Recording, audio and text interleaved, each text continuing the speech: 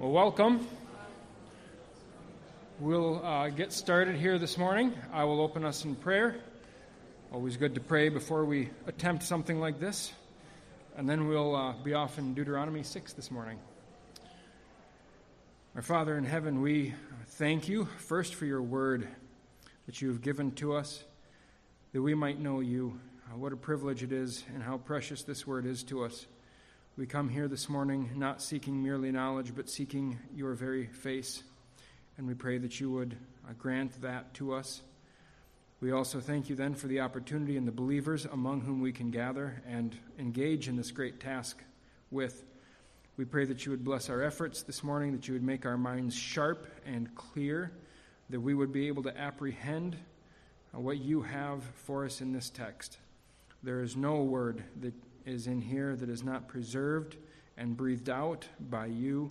And so we pray your Spirit would enable us to see it and appreciate it and be transformed by it this morning, and we ask it in Jesus' name. Amen.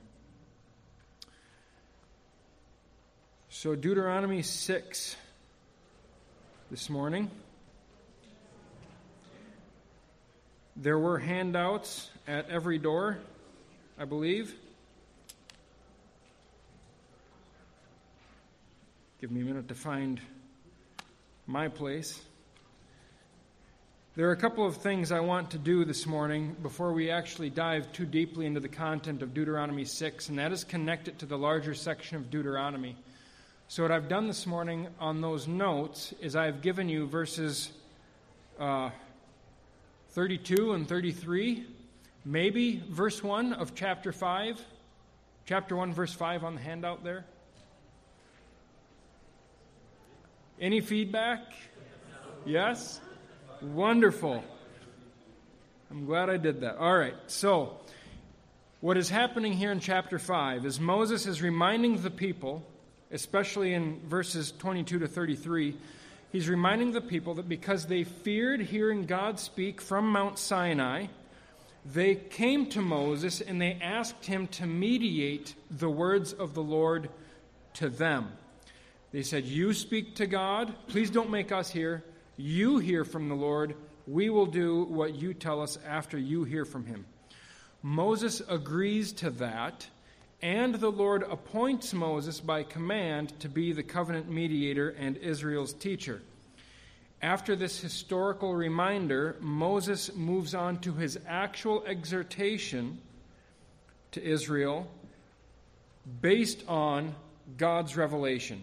And God's revelation was primarily verses 6 to 21, the Ten Commandments, which Moses has as rough quotations of the Lord from Exodus 20. All of this is Moses' speech, but he lays out the groundwork. If we were to pay attention to the grammar, or the blocking of the text, it would be called, Deuteronomy 5, verse 2, to Deuteronomy 5:31, that section is a historical digression that lays the groundwork for everything Moses is about to say in the rest of Deuteronomy. In chapter 5, verse 1, you will see 3 lines there. The statutes and the judgments are not meant as a reference to the 10 commandments that are about to come in the rest of chapter 5. Rather, the 10 Commandments are a digression that serve 2 purposes. The first purpose is that in the text they are the words of the Lord that cause the Israelites to fear. That's what they are in the text. But theologically, it also gives the baseline for the content out of which Moses is going to build this great architecture of teaching. But the 10 Commandments serve as its foundation. So hear, O Israel, the statutes and the rules or judgments connects to chapter 5, verse 32, and chapter 6, verse 1. So I want you to look at the layout I have there on your notes. Hear, O Israel, the statutes and the judgments is roughly parallel to you shall not turn aside to the right or to the left in all the way which Yahweh your God commanded you, you shall walk all the way, again, statutes and judgments. But what happens in chapter 5, verse 1, these are the words that Moses is modestly speaking. These are the statutes and judgments which I am speaking in your ears today. That becomes in chapter 5, verse 32, when the thought is resumed, just as Yahweh your God commanded you. What Moses is speaking is not merely thoughts of his own. He didn't sit in a dark room and meditate for a while. He heard words from the Lord, and what he tells Israel are the things that God has commanded. Moses' speech is divinely authoritative and divinely commanded. That is explicitly said in chapter 6, verse 1. This is the commandment, the statutes and the judgments, which Yahweh your God commanded me to teach you. That is significant. In chapter 6, verse 1, this is the commandment, the statutes and the judgments, which Yahweh your God commanded me to teach you to do in the land. You will see how that, too, connects to chapter 5, verse 1. The word for learn and the word for teach are the same in Hebrew. They just take different forms of the same verb. And there is not merely a play on words going on there, but Moses is trying to connect those two things together. All of this to say, when it says, this is the commandment in chapter 6, verse 1, this is not a reference back to the Ten Commandments. This is a reference to what is coming up in chapter 6 and following, what Moses is going to teach based on what God has said. So Moses, in this text, is establishing his divine authority and reminding Israel he's been divinely commanded to be Israel's teacher going forward. Moses is a teacher. He tells people how to live as God's people in God's place. Notice that at the end of chapter 6, verse 1 as well.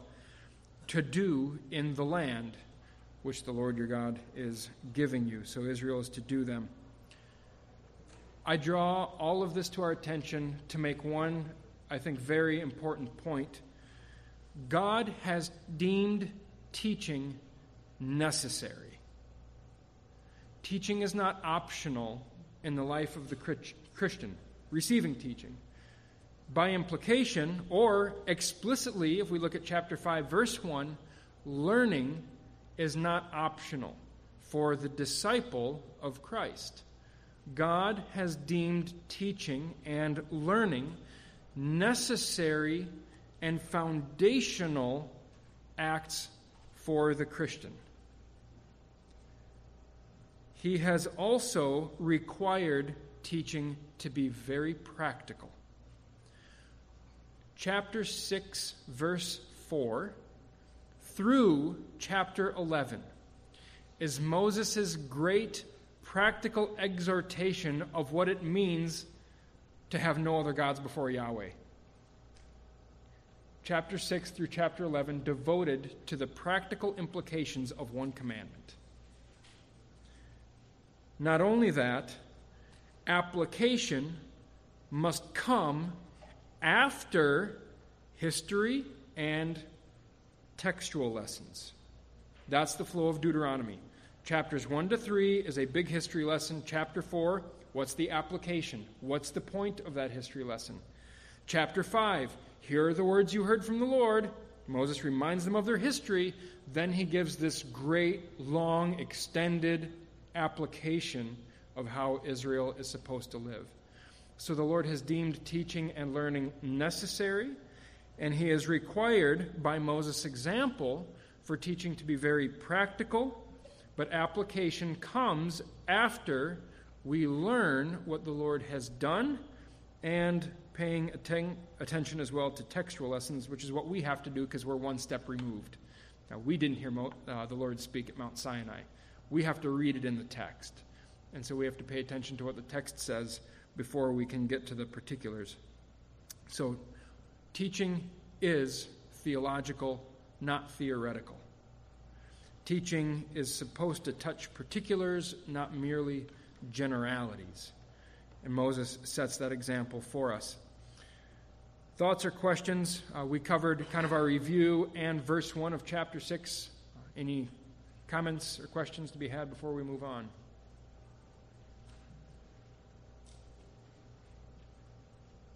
There's a reason I didn't ask for agreement. All right.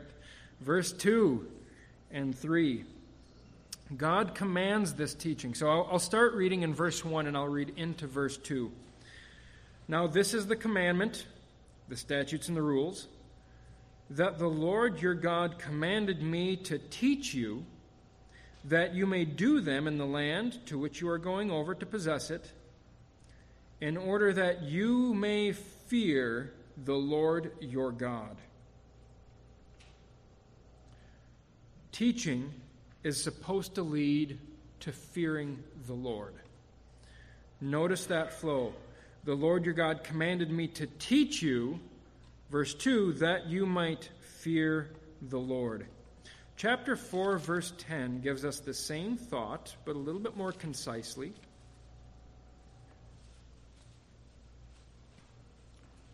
We'll start in the middle of verse 9, because verse 10 picks up in the middle of a sentence here. Chapter 4, verse 9. Make them known to your children, which is the statutes and the rules or judgments. Make them known to your children and to your children's children, how on the day that you stood before the Lord your God at Horeb, the Lord said to me, gather the people to me, that I may let them hear my words, which is learn my words, so that they may learn to fear me all the days that they live on the earth. Teaching is supposed to lead to the fear of the Lord. If we do not fear the Lord, one of the things we could perhaps do to correct that is increase our input of teaching. If we find the Lord has very little impact in producing fear by what we are receiving, increase our dose. Perhaps something else might help. But fear relates to something as well. In verse 2, that you may fear the Lord your God, you and your sons and your sons' sons, by keeping all these statutes. Fear relates to keeping in two possible ways, and this is where I'd like you to look at the very last page of your handout. Teaching relates to fear. Fear relates to keeping. And in the circle that has faithfulness, put keeping or doing. That's what faithfulness is. Faithfulness is carrying out the activity of the Lord He's commanded. There are two texts that are worth looking at in Deuteronomy that illustrate that fear leads us into keeping the commandments. Deuteronomy 31, verse 12. So I'm saying there is a cycle and even a sort of order that happens. Deuteronomy 31, verse 12.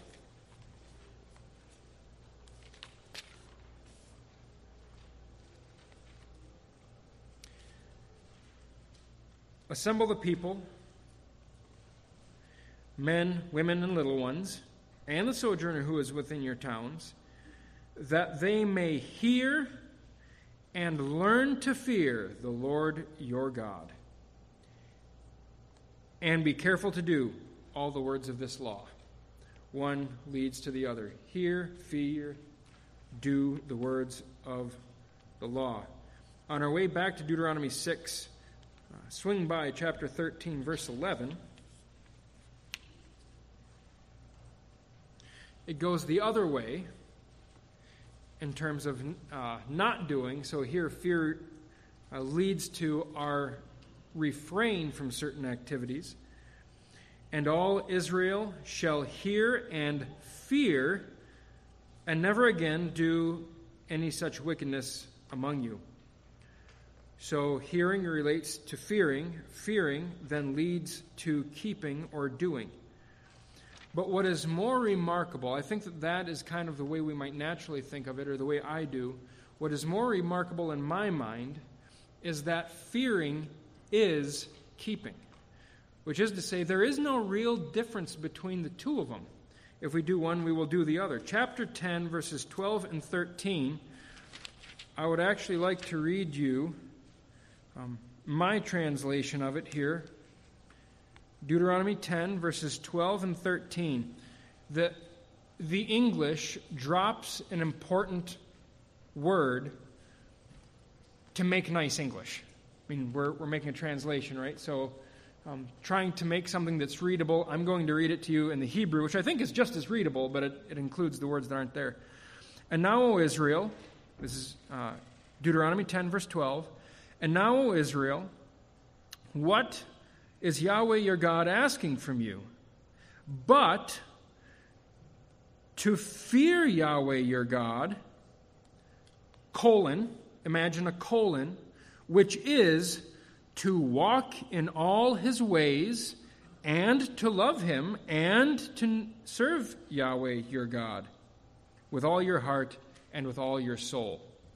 So textually, this is the way it works. What the Lord asks for you is to fear him. What is fearing him? Keeping all his commandments and loving him and serving him.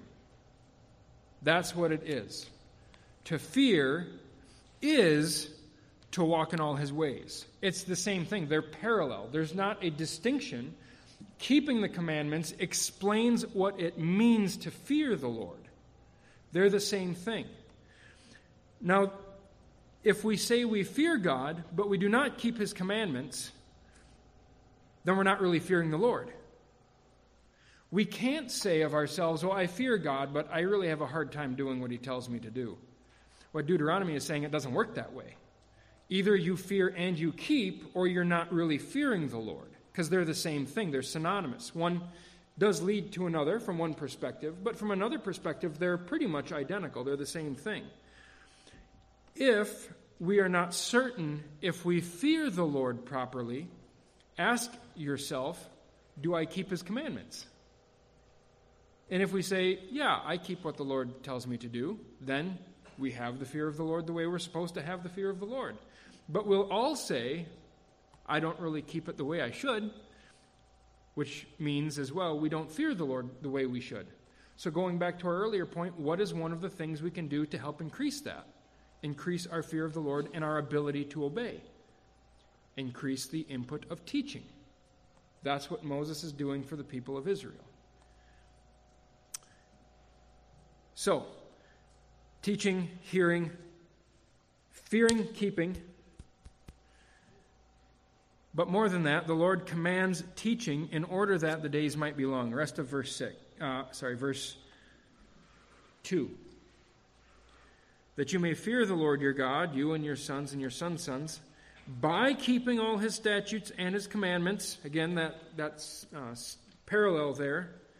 Fearing and keeping, which I command you all the days of your life, and that your days may be long. So I'll cut all the unnecessary grammar out and cut down to the chase. Verse 1, the Lord commanded me to teach you that you may do them, in order that you might fear, and in order that your days may be long. Those are the two main sections of verse 2. So, teaching through this process should result in long life, long days in the land. Without teaching, their days will be cut short because they won't know how to live as God's people in God's land, and they won't fear the Lord, and that will result in their expulsion from the land he's giving them. Therefore, verse 3, hear therefore, O Israel, and be careful to do them. Now I'm going to jump back. We covered one issue, which is how does teaching relate to fear, and how does fear relate to keeping? That's one issue in the text. There's one more that we didn't get back in verse 1. God commanded, these are the statutes and the rules that the Lord your God commanded me to teach you that you might do them. So there's that. Teaching leads to doing. Teach that you might do them.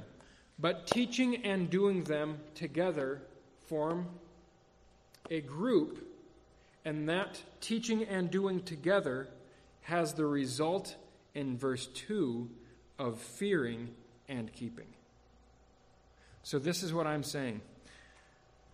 Fearing and doing relates to fear. Leads to fear, we might even say. It is maybe odd to say that doing results in fearing, the same way teaching results in fearing. But consider this. When we try to follow the commandment, we find out how far short we fall of the commandment. That is an experience in us that if we really understand the holiness of God and the nature of His commandments, and if we understand our tendency towards sin, will produce in us a response of fear toward the Lord. We should be fearful of the Lord if we continually fail to follow the commandments of the Lord.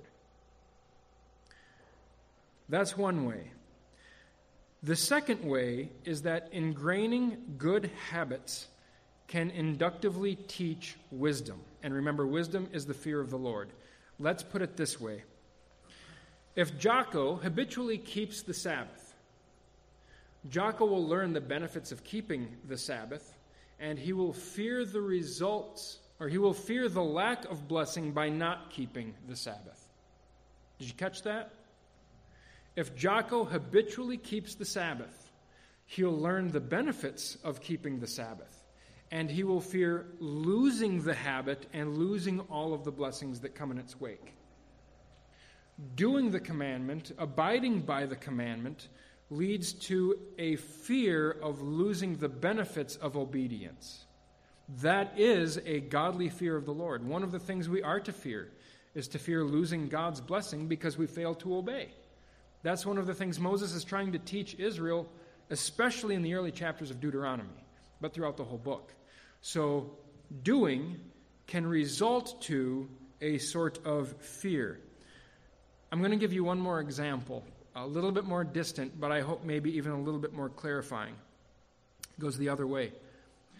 If Jocko habitually refrains from eating unclean foods, what seems to us to be one of the silly commands in the Old Testament. If Jocko habitually refrains from eating unclean foods, he will be kept from pagan influences, and the natural fear of the divine that he feels because he's human will be directed toward Yahweh and not toward other gods. That's one of the big thrusts behind not eating unclean foods. Don't associate with pagans and their rites. Don't fear their gods. You fear Yahweh. One of the ways an ancient Israelite could grow in the fear of Yahweh was by not eating unclean foods.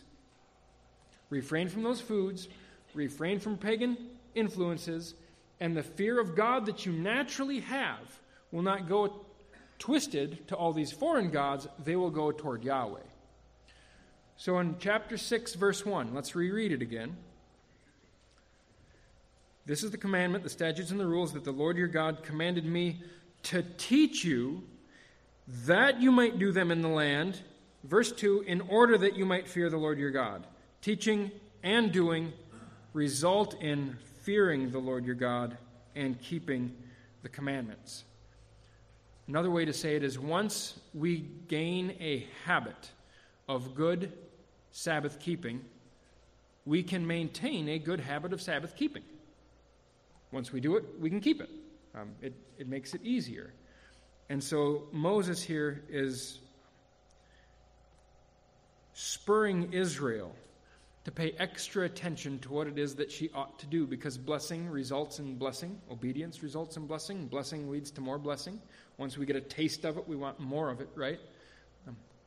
How many of you, as children or even as adults, once you get a taste of something good, you just kind of get a craving for more? I'm like, I have an insatiable taste for this, right? That's one of the things Moses is trying to do. We are naturally insatiable creatures. Once we have a taste of something good, we want more. And what Moses is telling Israel is, get a good taste of the Lord because you'll want more. Taste it and see that God is good. So, One more thing before we leave this last page of the handouts I gave you. I added to it from last week. I want to point one thing out here that may or may not be clarifying. I don't know. I have teaching and doing on both sides of faith. Teaching, as a noun, is the content of our faith. What do we believe in? Well, we're taught that. As a verb, teaching is the means to faith. So teaching changes its use depending on how it's used, right? The way it's meant. But doing also leads to an increase of faith, and doing is faith. As we just saw a little bit earlier, doing is fearing. Same thing. So in one sense, fear and faith, faithfulness and faith, and hope and faith are all the same thing, right? In fact, if someone were to ask you, what's the difference between faith and hope? It could be difficult to make a clear distinction between the two, and there's a good reason for that. Biblically speaking, it can be hard to make a clear distinction between fearing the Lord and faith, and that's right. But they are, in some senses, distinct as well. Faith is trust in God. Fear is reverent terror before God. Faithfulness is obedience to God. And hope is the confidence that God will do what he said he's going to do. Forward-looking, whereas faith is even trust in the moment. So they're all distinct from one another in one sense, but they're all the same to one another in another sense. So all of that to say, faith, fear, faithfulness, hope, they can lead into each other in a ever-growing cycle, but in another sense, they can all be talked about in exactly the same sense. So when we come to a text like this, they're being used in more than one way. That's why I try and draw your attention to it. The text doesn't always speak of them the exact same way. And so I thought perhaps drawing that out might be helpful. Thoughts or questions over the first 3 verses here?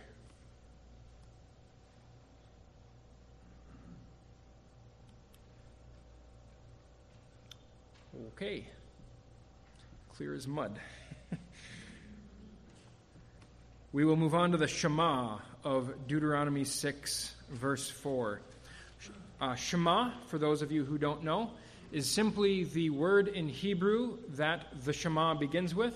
It is a command, listen or hear. So Shema is just the word for hear, the command. So we will read the Shema, verses 4 to 9, and then we'll come back and have some comments over it. Hear, O Israel, the Lord our God, the Lord is one. You shall love the Lord your God with all your heart, and with all your soul, and with all your might.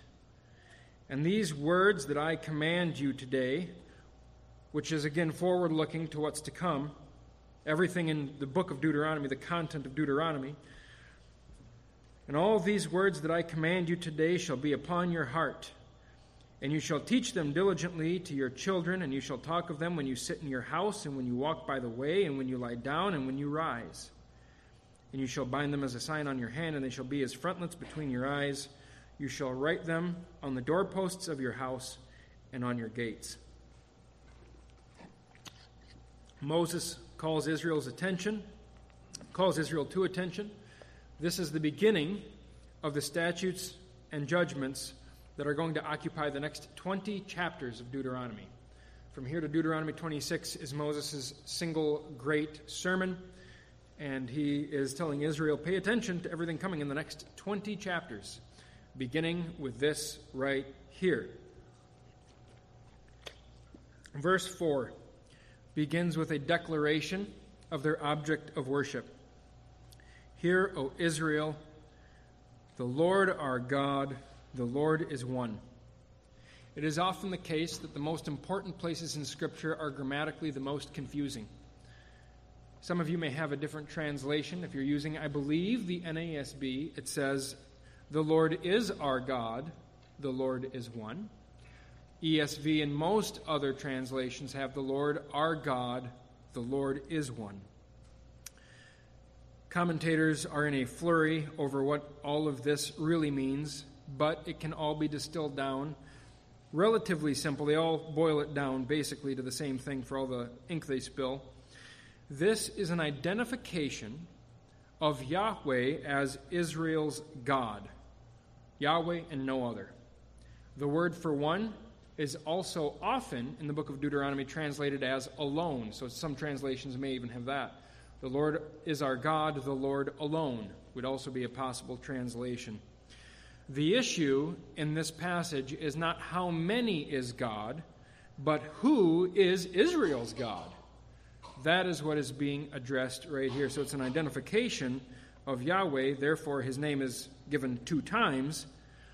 Now at best, monotheistic unity is implied by what is said. It's not the primary point. In fact, if you want to get the primary point, we have to read verse 4 with verse 5 as one thought. And let's do that for a second. Verse 4 and verse 5 is one thought. Hear, O Israel, the Lord our God, the Lord is one. You shall love the Lord your God with all your heart. Who is it that shall be loved? Yahweh, our God. That's who we love with all our heart. And so when it's read that way, he's named twice for emphasis, but remember that the Hebrew lacks English punctuation. Forget the period after the Lord is one. Think of it as a colon again. So this is a title. The Lord our God, the Lord is one. You shall love the Lord your God, and you shall love the Lord your God. In fact, that is exactly how the Hebrew has it. Hear, O Israel, Yahweh, our God, Yahweh is one, and you shall love the Lord your God with all your heart. There's an and in there that is significant. So, what is happening here is Moses is narrowing down Israel's love interest to one deity. There is one God for you, O Israel, and that is the Lord. And you shall love him with all your heart, soul, mind, and strength.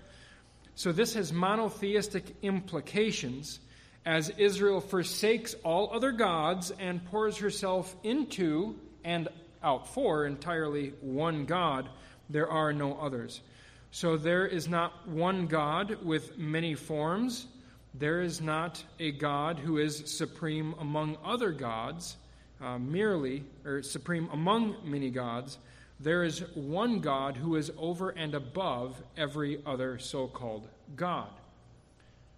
We could fast forward to 1 Corinthians 8, verse 4, where Paul deals with this in a similar way. 1 Corinthians 8, 4.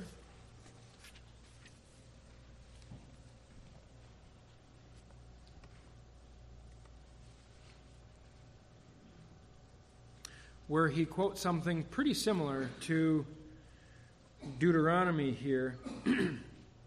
If not in Deuteronomy 6:5, then almost certainly a couple places in Deuteronomy 4 where the same thought is mentioned. So Paul says in 1 Corinthians 8:4, therefore, as to the eating of food offered to idols, we know that an idol has no real existence, but that there is no God but one.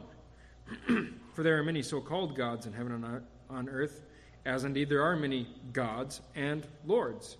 Yet for us there is one God. For Israel, it works this way. Yahweh does not work by appointing lesser divine beings to carry out his will. He does not appoint lesser divine beings to do what he wants, and those divine beings are not worthy of any sort of veneration or worship. In the ancient Near East, the gods functioned the same way human society functions, which is there are some more powerful gods and there are some weaker gods, but they're all gods. There are some gods that do the bidding of the higher up gods. So to use the rich ruler when he comes to Jesus, I'm a god over other gods. I say to this god, go there, and he does it. I say to this god, go there, and he does it. I know what it is to have authority. That's how it worked conceptually for the ancient Near East. That's the way it worked in Israel's mind too. Israel was a product of that culture. They understood there to be many gods, some higher up and some lower down. And so a higher God would appoint lesser divine beings. And what Moses is telling Israel here in Deuteronomy 6 is it doesn't work that way. If you want rain, don't pray to Baal as a servant of Yahweh, you pray to Yahweh. There's only one for you. Also, don't pray to Baal as a co-equal of some sort with Yahweh. Pray to Yahweh. He's the one who gives you rain. So he's limiting who Israel can worship down to one. There is one God for you, O Israel. Now, I'm going to make a defense really quick for what I've done on the handouts. I'm dipping more into the original languages this week than I have in any other week of going through Deuteronomy, but I do it hopefully to draw one point out. Deuteronomy 6 verse 4 I have in Greek on your handout, and right below it I have 1 Corinthians 8 verse 6 on your handout. The reason I have done that is because it draws out who we are to worship. So Deuteronomy 6:4, I will read you the Greek, so you follow along. The Lord, the God, are. So Lord is in red, God, ha-theos, Hamon is are. So this is the Greek translation of Deuteronomy 6:4. The Lord, our God, the Lord, one He is. One is in blue. One He is. That's the Greek translation of Deuteronomy 6:4. The Lord our God, the Lord, one He is. And here's the Greek translation of 1 Corinthians 8, verse 6. One God, the Father, and one Lord, Jesus Christ. What's happening here is we don't add one in 1 in 1 Corinthians 8, 6. It's not there's one God and Father, and there's another God, a Lord, who we call Jesus Christ. What Paul is doing in 1 Corinthians 8, 4 is he is using the word Lord in 1 Corinthians 8 the same way it was used in Deuteronomy 6, 4. The Lord from Deuteronomy 6, 4, Yahweh, is Jesus Christ in 1 Corinthians 8, 6. Who do we worship? One, Jesus Christ. One God, one Lord, not two, one. One God, one Lord, one and the same. Jesus Christ is Yahweh of the Old Testament. That's who we worship. So Jesus says, you do not honor me, you don't honor the Father. We're one. He is in me, I am in him. There's one. Our shift has not our focus has not shifted from Yahweh of the Old Testament to Jesus of the New. Our shift is we know there's somehow 3 in 1. I don't get it. I know it's true, but that's who we worship. We worship the one who is 3 and the 3 who is 1. We worship Jesus. And by worshiping Jesus, we actually worship Yahweh of the Old Testament because he is the God of the Old Testament. That's who Jesus is. So throughout the New Testament, every time it says the Lord Jesus Christ, we could put in Yahweh Jesus Christ. That's a remarkable thought. I don't think we need to do that by any means, but that is what Paul is doing in 1 Corinthians 8, verse 6. One and the same, no distinction between them. We worship Jesus. Thoughts or questions over verse 4? Deuteronomy 6.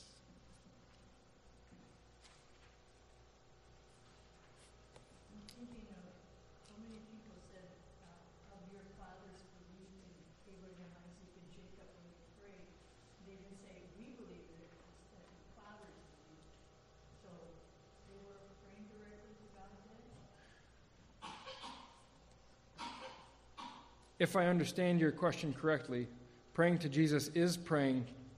Just in the Old Testament, when people said, I want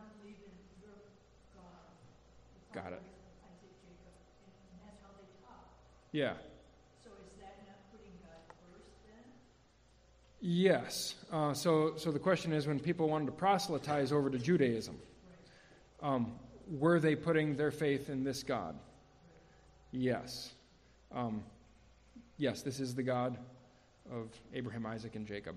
And so is Jesus. When they would ask things like they weren't believers, they would ask them to pray. So if they prayed in this God's name but didn't only adhere to him, that's fuzzy. I'm not quite sure how to answer that. So if someone prays to Jesus without really believing in Jesus, are they praying to Jesus? Paul might give the answer, yes, but not according to knowledge.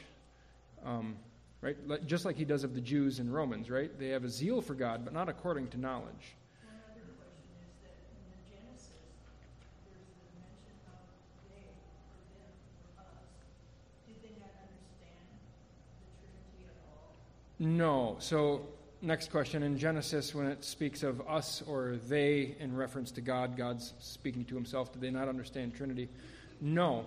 And to give them a little bit of slack on that, the church didn't really get the Trinity formulated well for almost the first 500 years of church history, before we were actually able to put solid words consistently around it and start to get some semblance of what it meant. However, there are lots of places in the Old Testament like that certainly give the allusion to that. I would also argue that in the Old Testament, they should have understood some sort of plurality in God's being. David is well known for that as well. Therefore, God, your God, has anointed you with the oil of gladness above all your companions. He's speaking to God, but he's also calling someone else God who he's not speaking to. And so there's clearly something more going on there. What is going on there is not really revealed until the Spirit gives enlightenment after Jesus shows up. And the three are there. Great. Anything else? Okay. We'll move on. Verses 5 and following. And you shall love Yahweh your God with all your heart and with all your soul and with all your might. Here, love is commanded as an emotion we are to have toward God.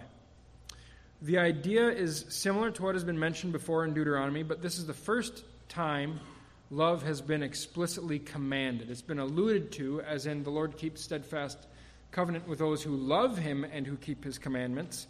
But here it is the first time in Scripture commanded that we love God. Daniel Block makes a great observation. I'm assuming he's true. I'm taking his word for it. So as I say this, you're taking his word. He says that there is only one place in Scripture ever where it is said that someone actually loved God, and it was in reference to Solomon. And there's a lot of question about whether that word is used about Solomon in reference to God as an irony, because Solomon is the king who built the temple for the Lord, obviously, but who also apostatized at the end of his life. And so there's a great article that I have not read. I just saw the title to it. Has the author come to praise or bury Solomon? Because he's the only one about whom it said he loved God. Nowhere does it say that anyone in Scripture ever loved God using the word that is commanded here. You shall love God with all your heart and with all your soul and with all your might. No one has ever attained that. And so Scripture never really imputes it to anyone in a laudatory way. But there are two words in Scripture that often mean love. I've given them to you on your handout as well. The first one is chesed. It is the word for covenant fidelity or loyalty or faithfulness. It is often used in combination with emet, which is the word for truthful. It's often an adjective, truthful or reliable. Faithful also works in that. Those two words are paired together in a place like Exodus 34, verse 6. We only have time for this reference this morning. Exodus 34, verse 6.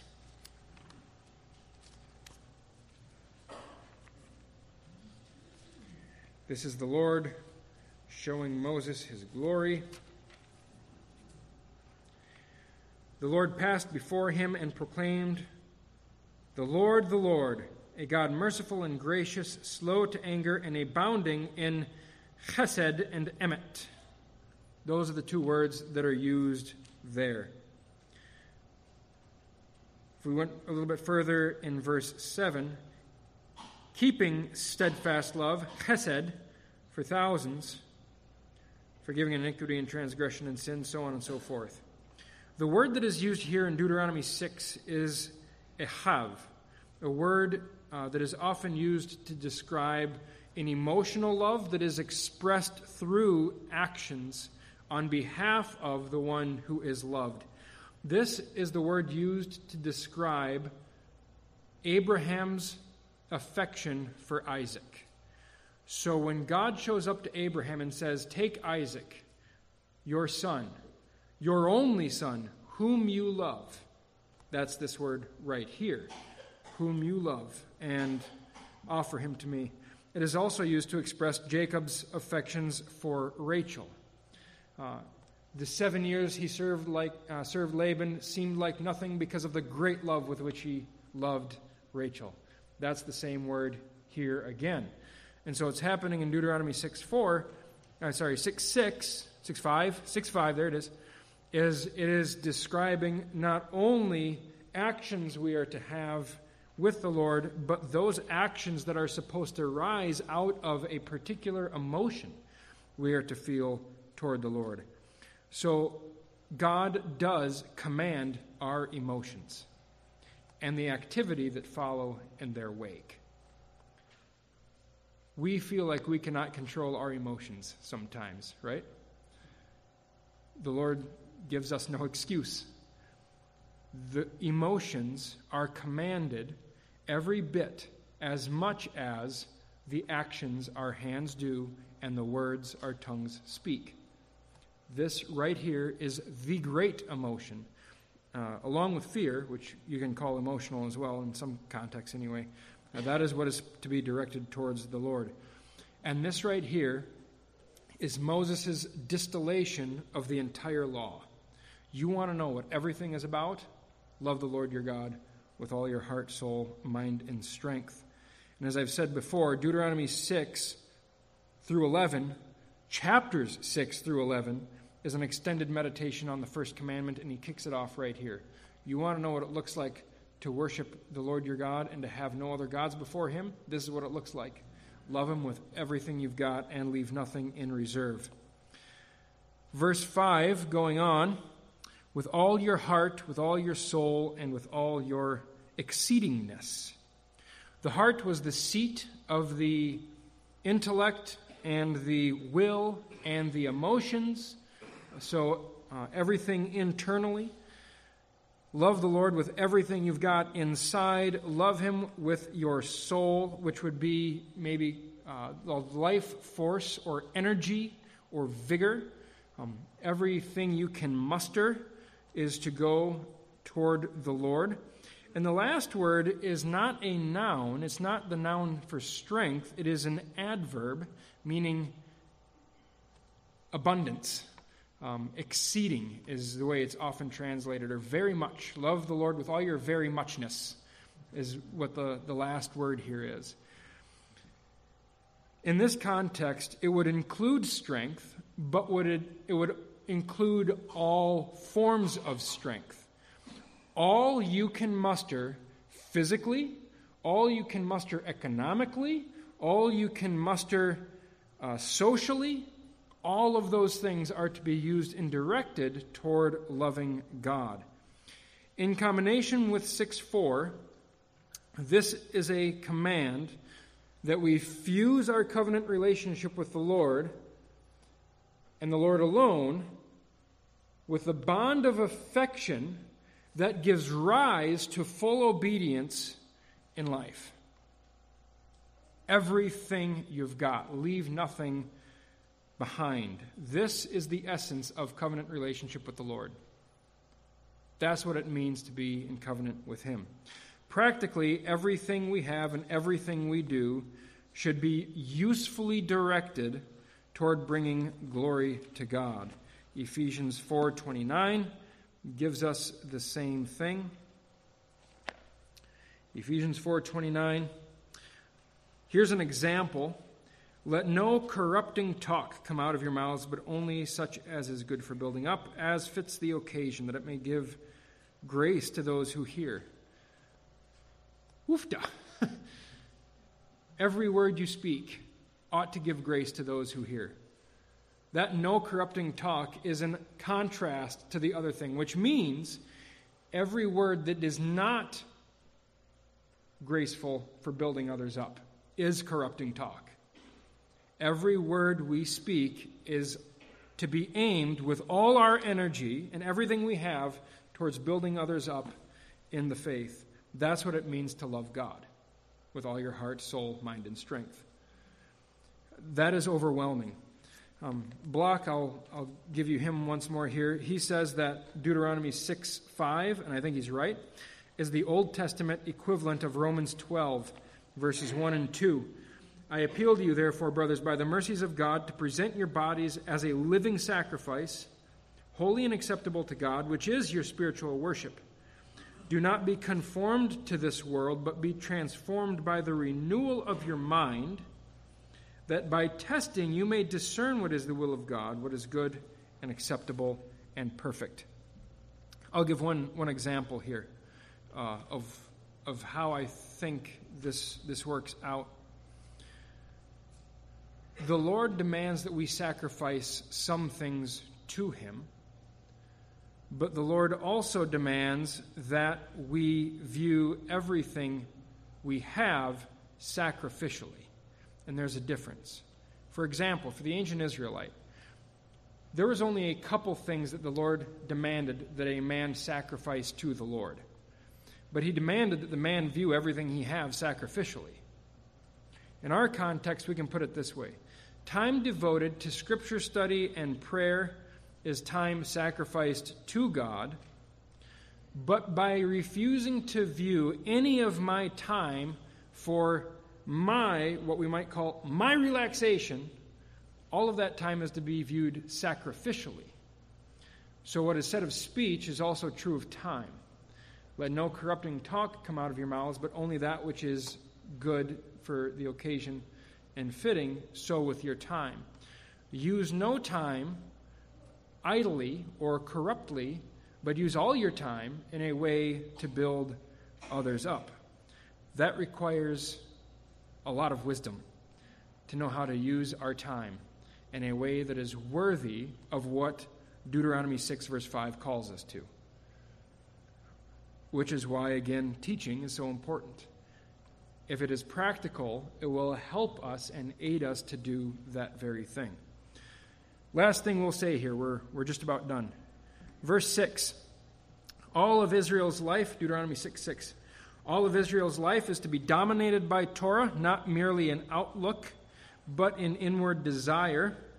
And these words that I command you today shall be upon your heart. I have no doubt that when the psalmist wrote Psalm 119, the longest psalm in the Bible, the longest chapter in the Bible, that great ode to the Lord's commandments, he was thinking of this. These words shall be on your heart. And you shall teach them, verse 7, to your children. So not only are we to endlessly contemplate and be transformed by our contemplation by God's word, not only are they to always be upon our hearts, we are to inculcate them to our children. The word here is to indoctrinate or to inculcate them to our children. And we're to do it by spontaneous discussion. You shall talk of them when you sit in your house and when you walk by the way and when you lie down and when you rise. We are to discipline ourselves in catechizing our children. Verse 8, last half of verse 7 there. When you sit down and when you rise, you shall bind them as a sign on your hand, and they shall be as frontlets between your eyes. They are to be part of our ornamentation, all of these things. So we're supposed to just absolutely surround ourselves by them. So if you go to the second page of that handout, I have concentric circles there.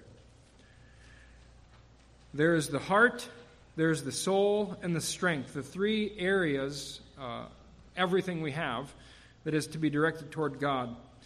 But the words are supposed to be on our heart in verse 6. They are to be within our family, verses 7 and 8, and to be all over in our community, verse 9. You shall write them on the doorposts of your house and in your gates.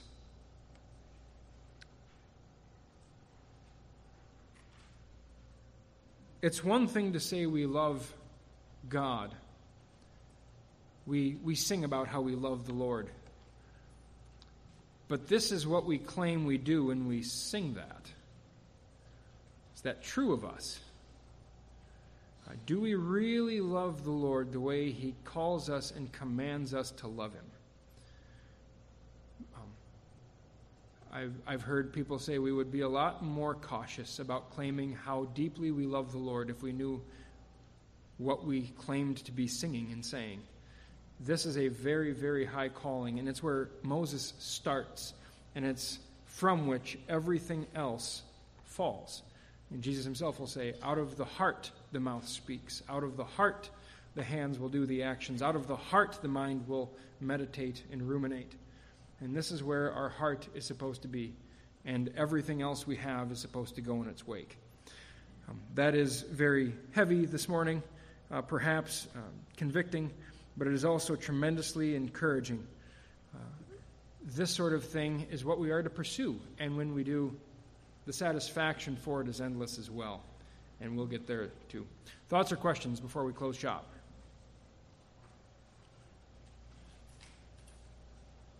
All right, thanks for joining. God willing, I'll see you next week.